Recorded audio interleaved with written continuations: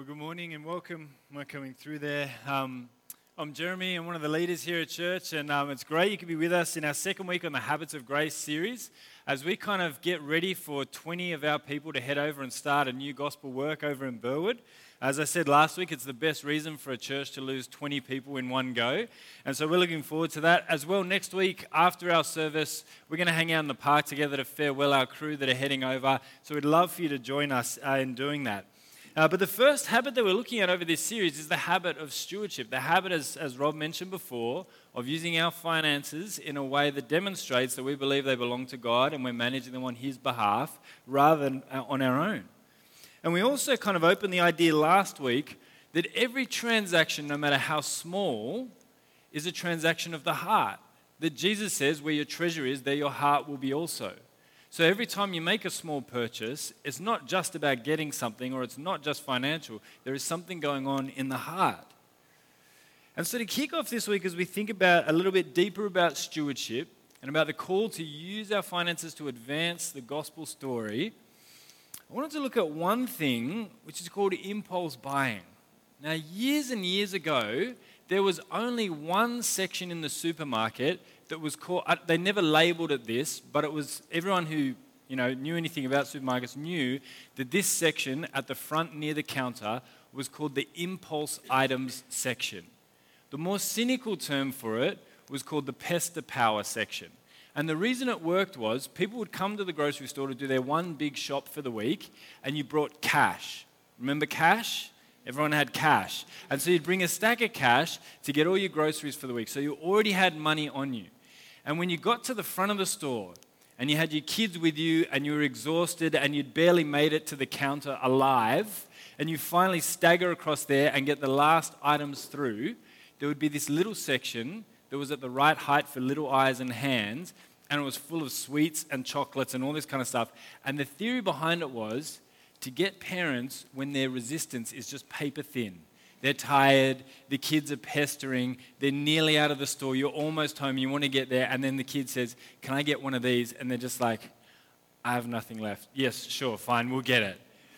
But there was only really a very small number of items that you could buy on impulse, because the idea is an impulse item is something that you don't really need, but you've kind of got enough money to get it, so you just get it. But there was only a small number of things that you could do, especially when you had cash. Even just think about this, even in the early 90s, if it was an extremely hot day, it's like 40 degrees, and you walk past a shop and you see just a drink fridge, and you wanted a drink, but you didn't have cash on you, you would have to go home and think, can I really be bothered going back out to buy the drink or whatever? Even buying like a $2 can of drink had like a cooling off period. When it was a cash economy, there was a slowness to purchasing things that meant there was just a little bit more time to reflect. Impulse items are meant to get you before you hit the reflection process. You feel a thing, you want a thing, you get a thing. But now, you can buy almost anything on impulse. Things are geared up for what they call frictionless spending. That is to make you feel a strong sense that you want a thing and to make sure there are as few barriers in the way for you getting that thing. That there are as few barriers as there can possibly be from going from wanting a thing to actually getting a thing. There's no things to stop you or slow you down along the way. PayPass or in-app purchasing or subscription services or online shopping or Afterpay mean that you can get something as soon as you want it.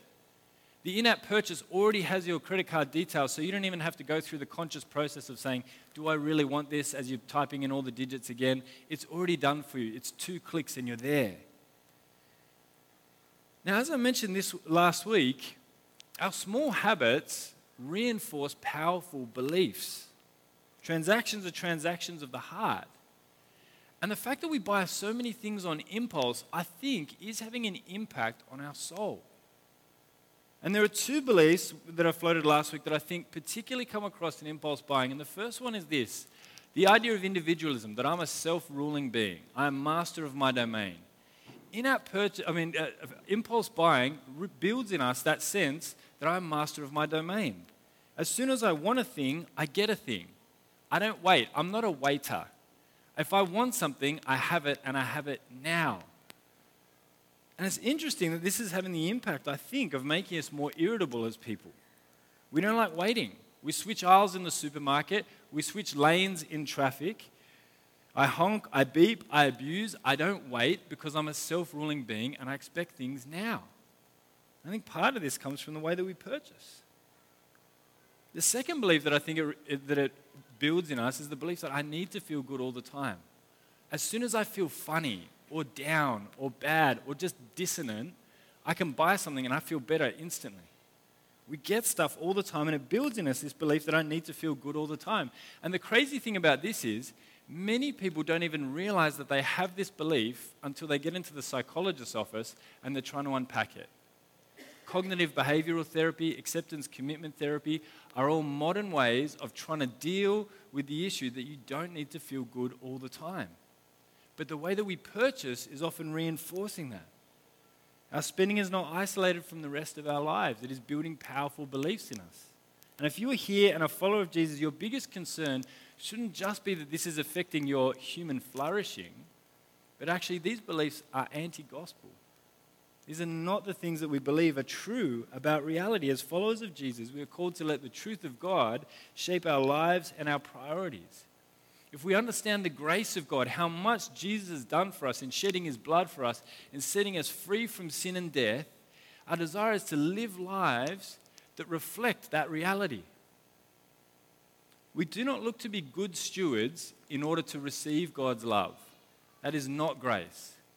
We look to be good stewards because God has already loved us. What we do is meant to be an outworking of what we believe. And if we believe that God is at the center of the universe, that he is good and merciful and kind, and he has poured out his grace toward us in Jesus, then everything in life must reflect that, including the way that we spend our money, including the way that we steward our money. And so as we look at 1 Chronicles 29, a passage that you might not have reflected on deeply before, we're going to see what it is that the Bible lays out is true about who we are before God and how that impacts the way that we look at things like our finances. Let's pray. Father, you are the author of life. In sin we were dead, and yet you have made us alive in Christ. You have ransomed us from the grave. You have taken away the debt that held us captive to the fires of hell, and the blood of Christ has washed us and made us white as snow. We are free in Jesus. May we not submit again to a yoke of slavery. May your Spirit give us power to live as free children of grace. May your Spirit give us the mind of Christ and capture every rebel thought and desire and conquer it for Christ. As we look to be good stewards, may we not live from fear or guilt, but in the freedom and joy of the gospel of our Lord Jesus Christ. And may all of this be for your glory. Amen. Well, the passage that Rob read out before is in a particular part of the gospel story. And if you were with us in the last part of last year, we went through the entire story of the Bible together. And so if you were with us, you'll know that King David was ruling at a time that was it was Israel's peak. They had peace on every side. All their enemies had been pushed back. It was the largest, just about, between David and Solomon, that Israel was ever going to be in terms of its territory. It was prosperous, it was good, it was the peak of their empire. How many people look in terms of Australia at the Howard years, when everything was great and dandy and fine. Well, the Israelites would have looked back on these years with that kind of, rose-colored glasses. They were like, this was when everything was good. And David knew that the next step in terms of them, in terms of the whole gospel story, because it is one story that fits together, David knew that the next step was to build the temple. And so he said to Nathan the prophet, who was a man of God, who was his counselor, he said to him, look, I think it's time to build the temple. Nathan's like, I think that's a great idea too. They start to make preparations for it when God intervenes and says, stop. David, you won't build a temple for me. It's going to be your son to do it. In fact, I'm going to make provision for you. And David says, God, whatever you say. And so David knows that he's not going to be alive to see the temple built. That legacy is going to be passed to his son. And so because of that, he decides that he's going to take an offering to build this thing. He's going to make it as easy as possible for his son to carry out the next step in the gospel story. He wants to put all his efforts towards that. And so he decides to get all of Israel together, their leaders and representatives and most of the people, and brings them together in their capital. And he creates a gathering that goes for 2 days. Now, if you feel like our gatherings go for too long, just have a little bit of a heart for the people of Israel here. This is 2 days. It's a jamboree they're getting together for. And David does this because he's going to take an offering, and he kicks off the proceedings in 1 Chronicles 29:1 by saying this.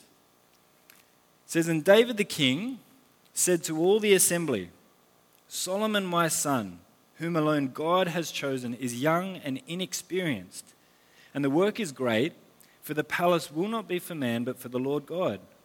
So I've provided for the house of my God so far as I was able, the gold for the things of gold, the silver for the things of silver, the bronze for the things of bronze, the iron for the things of iron, and wood for the things of wood, besides great quantities of onyx and stones for setting, antimony, colored stones, and all sorts of precious stones and marble.'" David is doing this, we're told in that first sentence, because Solomon is young and he's inexperienced. He's the next generation. He knows that he's too young to manage this kind of thing, and so David has, at the end of his life, in mind the future direction of the kingdom, the next step in the gospel story. And because he's coming to the end of his life, it's natural, and it often is the case, that as we come towards the end of our lives, as we start to reckon with death, we start to think about the things that really matter, about the things that are going to matter long after we are forgotten and gone and buried. And David is thinking about these things, and because of this, he's like, right, what I want to do is I want to gather up a fund so that we can fulfill the next step of the gospel story, so I can make it as easy as possible for Solomon to do his bit, because he is young and inexperienced. He wants to advance the cause of the gospel going forward. And he wants to see this temple built, because the temple in the story of the gospel is a massive thing. Have you ever reflected on that? The temple was where the sacrifice for sin was made annually on the Day of Atonement. This was a reminder to Israel that sin hadn't yet been dealt with, because they did it year on year on year. It was a reminder that one day, God, who has written all these blank checks, is going to cash them. He's going to deal with sin fully and finally and completely. It was a foreshadowing of the Lamb of God, the one who would take away the sins of the world. It was a foreshadowing of the presence of God among his people, something that we take for granted now, knowing that every believer has the Spirit of God dwelling in them. The temple was foreshadowing the church. We're told in the New Testament that we, the people of God, are being built together into the temple of God. That is, this is how God will demonstrate his purposes to people all over the world through his church.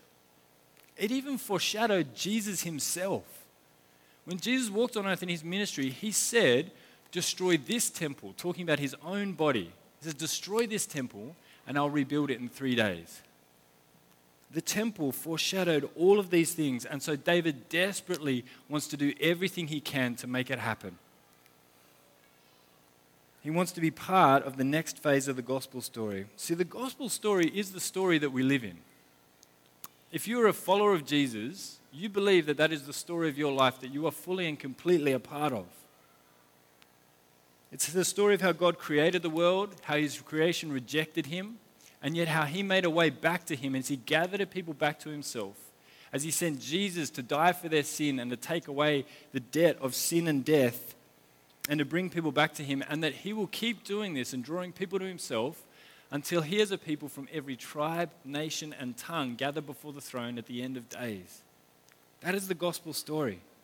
And David understood what was next in this story for his part, and he fully invested in it. As one commentator has said, God calls every generation to invest in the cause of advancing the gospel for the next generation. God calls every generation to invest in the cause of the gospel for the next generation. Do you realize that we are meeting here in this building because almost 100 years ago, one man had that kind of vision for his life? This building was built by a person who used their own personal funds, who wanted to create a building where the people of God could gather. If you've seen it out the front, it says, "Till he comes." Some people even visit, week to week who are used to live in Balmain, and they'll come and they'll say, they used to call this the Till He Comes building, because out the front it has this big thing, because the guy who created it wanted this to be a place where Christians would gather until Jesus returned. Legally, that wasn't a legally binding time period, so it had to be a 100-year lease. But he wanted it to be that until Jesus returned. He had a vision for advancing the cause of the gospel for the next generation. And the reason we're here is because of that. Even when the church that was gathered here died out in 2012, that was when we got a tap on the shoulder to say, would you start a new gospel work in here? Because there's this building, a tool that could be used by the people of God to advance the cause of the gospel for the next generation. And now this little church is planning on another campus in Burwood where that same thing, God willing, will happen again. Because women and men had a vision, not just for their own time, but how to advance the cause of the gospel for the next generation and the one after and the one after. God calls every generation. Which means then that it's our turn as well. Even if you are here and only 18 and a follower of Jesus, it's time for you as an adult to turn around and think, how is it that I'm going to invest in the cause of the gospel for the next generation, just like the one above me did? We would guard the gospel and pass it on, unadulterated, to the next generation. I mean, wouldn't this be a witness to the world to see a community where the existing generation are committed to the good of the next generation and beyond? Isn't it the case that at the moment what we see is intergenerational warfare? I remember reading years ago on a book on punk and subculture, there was one quote from one of the early sort of godfathers of punk, and he said, every generation creates their own by destroying the one before. And that was certainly true of punk, but it's true of other movements too, isn't it? The way that you establish yourself is by destroying your parents' generation.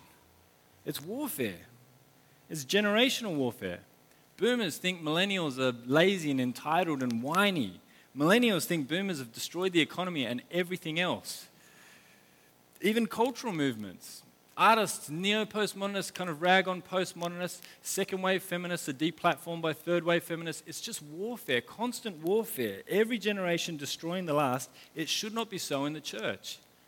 David looks at his son Solomon and says, he's young and inexperienced, and because of that, I want to do everything I can to put them on the best footing they can to advance the gospel story for the next generation. This is what stewards do. This is what those who are stewarding what they have for the cause of the kingdom do. It's how they think. They put the best of their mind and effort and finances to advancing the cause of the gospel for the next generation. And so that's the first point about stewardship from 1 Chronicles 29. But the next one is this. Stewards do this because they understand that everything belongs to God. Look at what David actually prays here. In 1 Chronicles 29, 10-14, we read this. It'll come up on the screen for you. It says, therefore David blessed the Lord in the presence of all the assembly. And David said, blessed are you, O Lord, the God of Israel our Father, forever and ever. Yours, O Lord, is the greatness and the power and the glory and the victory and the majesty. For all that is in the heavens and the earth is yours. Yours is the kingdom, O Lord, and you are exalted as head above all. Both riches and honor come from you, and you rule over all. In your hand are power and might, and in your hand it is to make great and to give strength to all. And now we thank you, our God, and praise your glorious name. But who am I, and what is my people, that we should be able to thus to offer willingly? For all things come from you, and of your own have we given you. For we are strangers before you and sojourners, as all our fathers were. See, David just pours out praise for God here. I mean, he's on a roll and he is over the top. After having kind of received the offering, so he's talked about this, about how young Solomon is. He's put his share in. Israel gives this lavish amount towards the temple, so they invest in it wholeheartedly. And then he just pours out praise to God. He says, God, you are the Father of Israel. This God who is all-powerful and yet tender with his children and present with them. Not like an absentee father who gave his kids a bunch of stuff, wound up the world, and left them to work it out. He's with Israel at every step of the way, making provision and protection. And so David says, praise you that you are our Father. More than that, he says that you are powerful beyond belief. He just goes on and on. He says, all the majesty is yours, the kingdom is yours, the power, the greatness, everything belongs to you. That is, God doesn't have to contest with his enemies. He doesn't have to fight with them or wage war with them. He can simply undo them the way a child might undo a hair ribbon. It is nothing to him. He is all powerful. He is in control of everything, from the far reaches of the galaxy to everything at our subatomic level. He is across it all because the greatness is all his.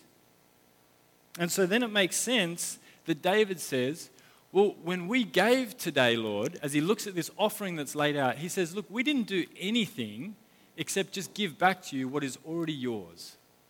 That's how a steward thinks. That's not my stuff. I didn't choose when to be born or how or what kind of gifts I would be born with. He says, God, it is all yours. Everything belongs to you. And he says, when we give, it's just a matter of us giving back to you what is already yours. I've illustrated it like this before. It's every year at primary schools across Australia, they have a Father's Day and a Mother's Day stall. And what happens at these stalls is they get all kinds of like knickknacks that are roughly associated with whatever day it is. And the kids come in, they bring cash, and they buy things for, largely elevated prices, and they bring them home for Father's Day. And so what happened last year was we give Asher sort of $10 at the beginning of the day, and he goes to the store and he buys something and he brings it home. And he gives it on Father's Day. Now I've got to be honest with you. If it was my $10, and it was, I probably wouldn't have spent it in that fashion. But it's going to happen again this year, and I'm quite happy to do it because this is the dynamic when it comes to the Father's Day presents. It's not his cash. I give him the money, we give him the money, and he goes and buys something. Why not just go and buy myself something? Well, it's relational, isn't it? It's a joy for him to be able to do it, for him to choose something. And he was so chuffed with it as well. And the present is kind of irrelevant at that point. The heart behind it is what matters so much. Because you might think, well, look, God, if it's all your stuff, why don't you just sort it all out? Cut out the middleman. That's a more efficient way to manage finances. But in terms of the glory of God, it's not. The way he models it is that he gives us stuff, transforms our heart by his gospel truth, and then we give back to him freely and willingly and joyfully. That's how he loves to see his people steward money for his kingdom. Stewards realize, look, it's not my stuff, it's just yours. I'm managing it according to your kingdom priorities. The things I get to enjoy are gifts from you. The things I give away are for the advancing of the kingdom. All of this is for you. So that's the second point. Stewards understand that everything is God's. And the third one is because of this, stewards give with joy. In 1 Chronicles 29, 17 to 24, we read this, the second half of David's prayer. He says, I know, my God, that you test the heart and have pleasure in uprightness. In the uprightness of my heart, I have freely offered all these things, and now I have seen your people who are at the present here offering freely and joyously to you.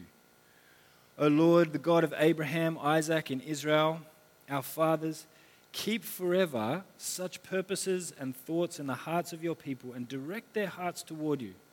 Grant to Solomon, my son, a whole heart that he may be able to keep your commandments, your testimonies, and your statutes, performing all that he may build the palace for which I have made provision. Then David said to all the assembly, bless the Lord your God. And the assembly blessed the Lord and the God of their fathers. And they bowed their heads and paid homage to the Lord and to the king. And they offered sacrifices to the Lord. And then on the next day burnt offerings to the Lord, 1,000 bulls, rams, and lambs, with their drink offerings and sacrifices in abundance for all Israel. They ate and drank before the Lord on that day with great gladness. The theme that keeps coming through here is the idea of freely giving. In Hebrew, nadav. It comes up 5 times in this passage. It's free. No one's being compelled to do it. No one's being ground or cornered to do it. No one's being pester-powered into doing it. They're doing it freely. It's a free giving. And the language here is all this language of free and overflowing and abundant and all these things. It's not half-hearted. It's full of delight. They give freely and fully. There was a documentary a while back on a guy called Noam Chomsky, who was talking, I actually don't know I can't remember what the document, it was just about him. He just talked for a long time. But it was all right, it's worth watching. But there was one bit where he was talking quite idealistically about how tax day, is it tax day in the States? You pay everything at the end of the year or something? I'm looking to our US corner. Is that? Okay, right. Okay, April 15, right? So rather than kind of the pay-as-you-go thing that we've got going on, there's one day where you kind of, all the tax goes out or whatever. And he was saying, ideally, in a democracy that's really working well, where the elected representatives really represent the people and their interests, he said tax day, or whatever it's called, should be like a day of celebration. Because they're like, yes, this is the day when the government's going to use all this stuff to buy what we need. Now, as far as I know, that's not how April 15 tends to go. I can't imagine why. But the idea behind it sounds incredibly naive, that actually people would joyously give stuff away to the state because this is the thing that they want their stuff to be spent on. In the Bible here, that's exactly what's happening. That really happened. Israel was a nation state under God, and they gave this away freely, and you saw what they did at the end of it? They threw a party. Because this is exactly what they wanted to give for. It was a free offering. It wasn't extracted from them. They gave freely to this cause and rejoiced in it. They threw a party the whole next day and had sacrifices and free offerings and all of this because it came out of the conviction that they were stewards, that they were called to invest in the cause of the gospel for the next generation, and because they knew that everything was God's and they were just giving back to Him. And more than that, if this sounds too naive because you're like, well, look, I mean, that's great for them then, and it's great that that sort of happened in that time, but nowadays is different, the way we think about things is different. Well, I don't know if you noticed in there, but David prays for us in here, for you and for I. Look what it says in 1 Chronicles 29:18. It says, O Lord, the God of Abraham, Isaac, and Israel, our fathers, keep forever such purposes and thoughts in the hearts of your people and direct their hearts toward you. He's saying here, look, the God who gives strength and power, he says, keep these purposes in the hearts of your people because the inclination is for them to go away from this. And if you read the latter prophets in the Old Testament, you'll see that this exact thing happens, that heart doesn't remain with them always. God has to go to them and say to them, hey, you guys are robbing from me. How? When you don't give away your tithes and offerings. It didn't stay in their hearts, but David is praying that it would, that God would strengthen his people to know that they are stewards forever. And more than that, he seems to be drawing on another text in the Old Testament. The idea of thoughts and purposes, the language there is exactly the same as in Genesis 6:5, where it says this, the Lord saw that the wickedness of man was great in the earth, and that every intention of the thought, so that's thoughts and purposes phrase there, of his heart was only evil continually. Could it be that what David has in mind in Genesis 6:5 is that he knows that the heart of man is inclined toward evil? And so he says, with that in mind, God, would you use your mighty strength and power to draw your people's hearts and minds toward you forever? To think these kind of thoughts like they have this day when they're celebrating forever. David is not naive here about the human heart, and he prays for the people of God, and it was written down in Scripture for us that we might remember it. That we too would give to advance the cause of the gospel story for the next generation and the next and the next and the next forever until he comes. And so as we think about the next phase for us as a church, we want to think about moving onward. And so we mentioned last week a thing called the Onward Fund, which is above and beyond our just regular giving budget, and a few things that we think would be really helpful in advancing the cause of the gospel as we look to make more and stronger disciples of Jesus. And the first area that we're looking to give to is in developing leaders. We know that God's plan A for saving the world is his church, and the main way his church advances is as he strengthens leadership to guard the gospel and pass it on to the next generation, to train more leaders who train more leaders, to make more disciples who make more disciples, and so on and so forth. And so we want to make sure that our leaders are as well supported as we possibly can. We want to make sure that they have the training that they need, that we can make book packs available to them so they can be as well equipped as possible to serve. Because the leaders here are an absolute blessing to this church. If you've joined this church and been involved in a missional community, you've probably been blessed by a bunch of missional community leaders who have loved and served that group with their whole heart. More than that, our volunteers volunteer hundreds or even thousands of hours. This year we're starting an internship program, and between them, the 6 of them, they're going to volunteer over 2,000 hours this year. That's a massive amount. Hopefully they've done the calculation on all of that and they know what's up. No, it's a free will offering for sure. But we really want to make sure that our leaders are as well supported as we possibly can. And so we'd love for you to think and pray through that. As well as this, it would be amiss to talk about advancing the gospel for the next generation without thinking about the kids that we've been hearing throughout our time, our city kids. They are literally the next generation. How many of you here, maybe a show of hands if you feel comfortable to, how many of you here became a Christian so early in life that you don't actually remember a point where you didn't know Jesus? Is anyone? Yeah. Okay. Most of you, I'm guessing, were involved in some kind of kids ministry like City Kids, where leaders dedicated their time to love and to serve you guys. We want to make sure that City Kids, that as we steward the gospel for the next generation, is in as good a position as it can.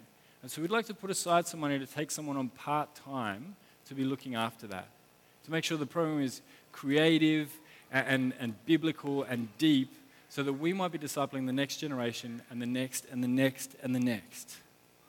And so that's the second thing on our Unwind Fund. And the third one is for our building, our beautiful little persevering building, with its funny little cherubs holding a sickle, some kind of a nod to socialism or something, we don't know what that's about.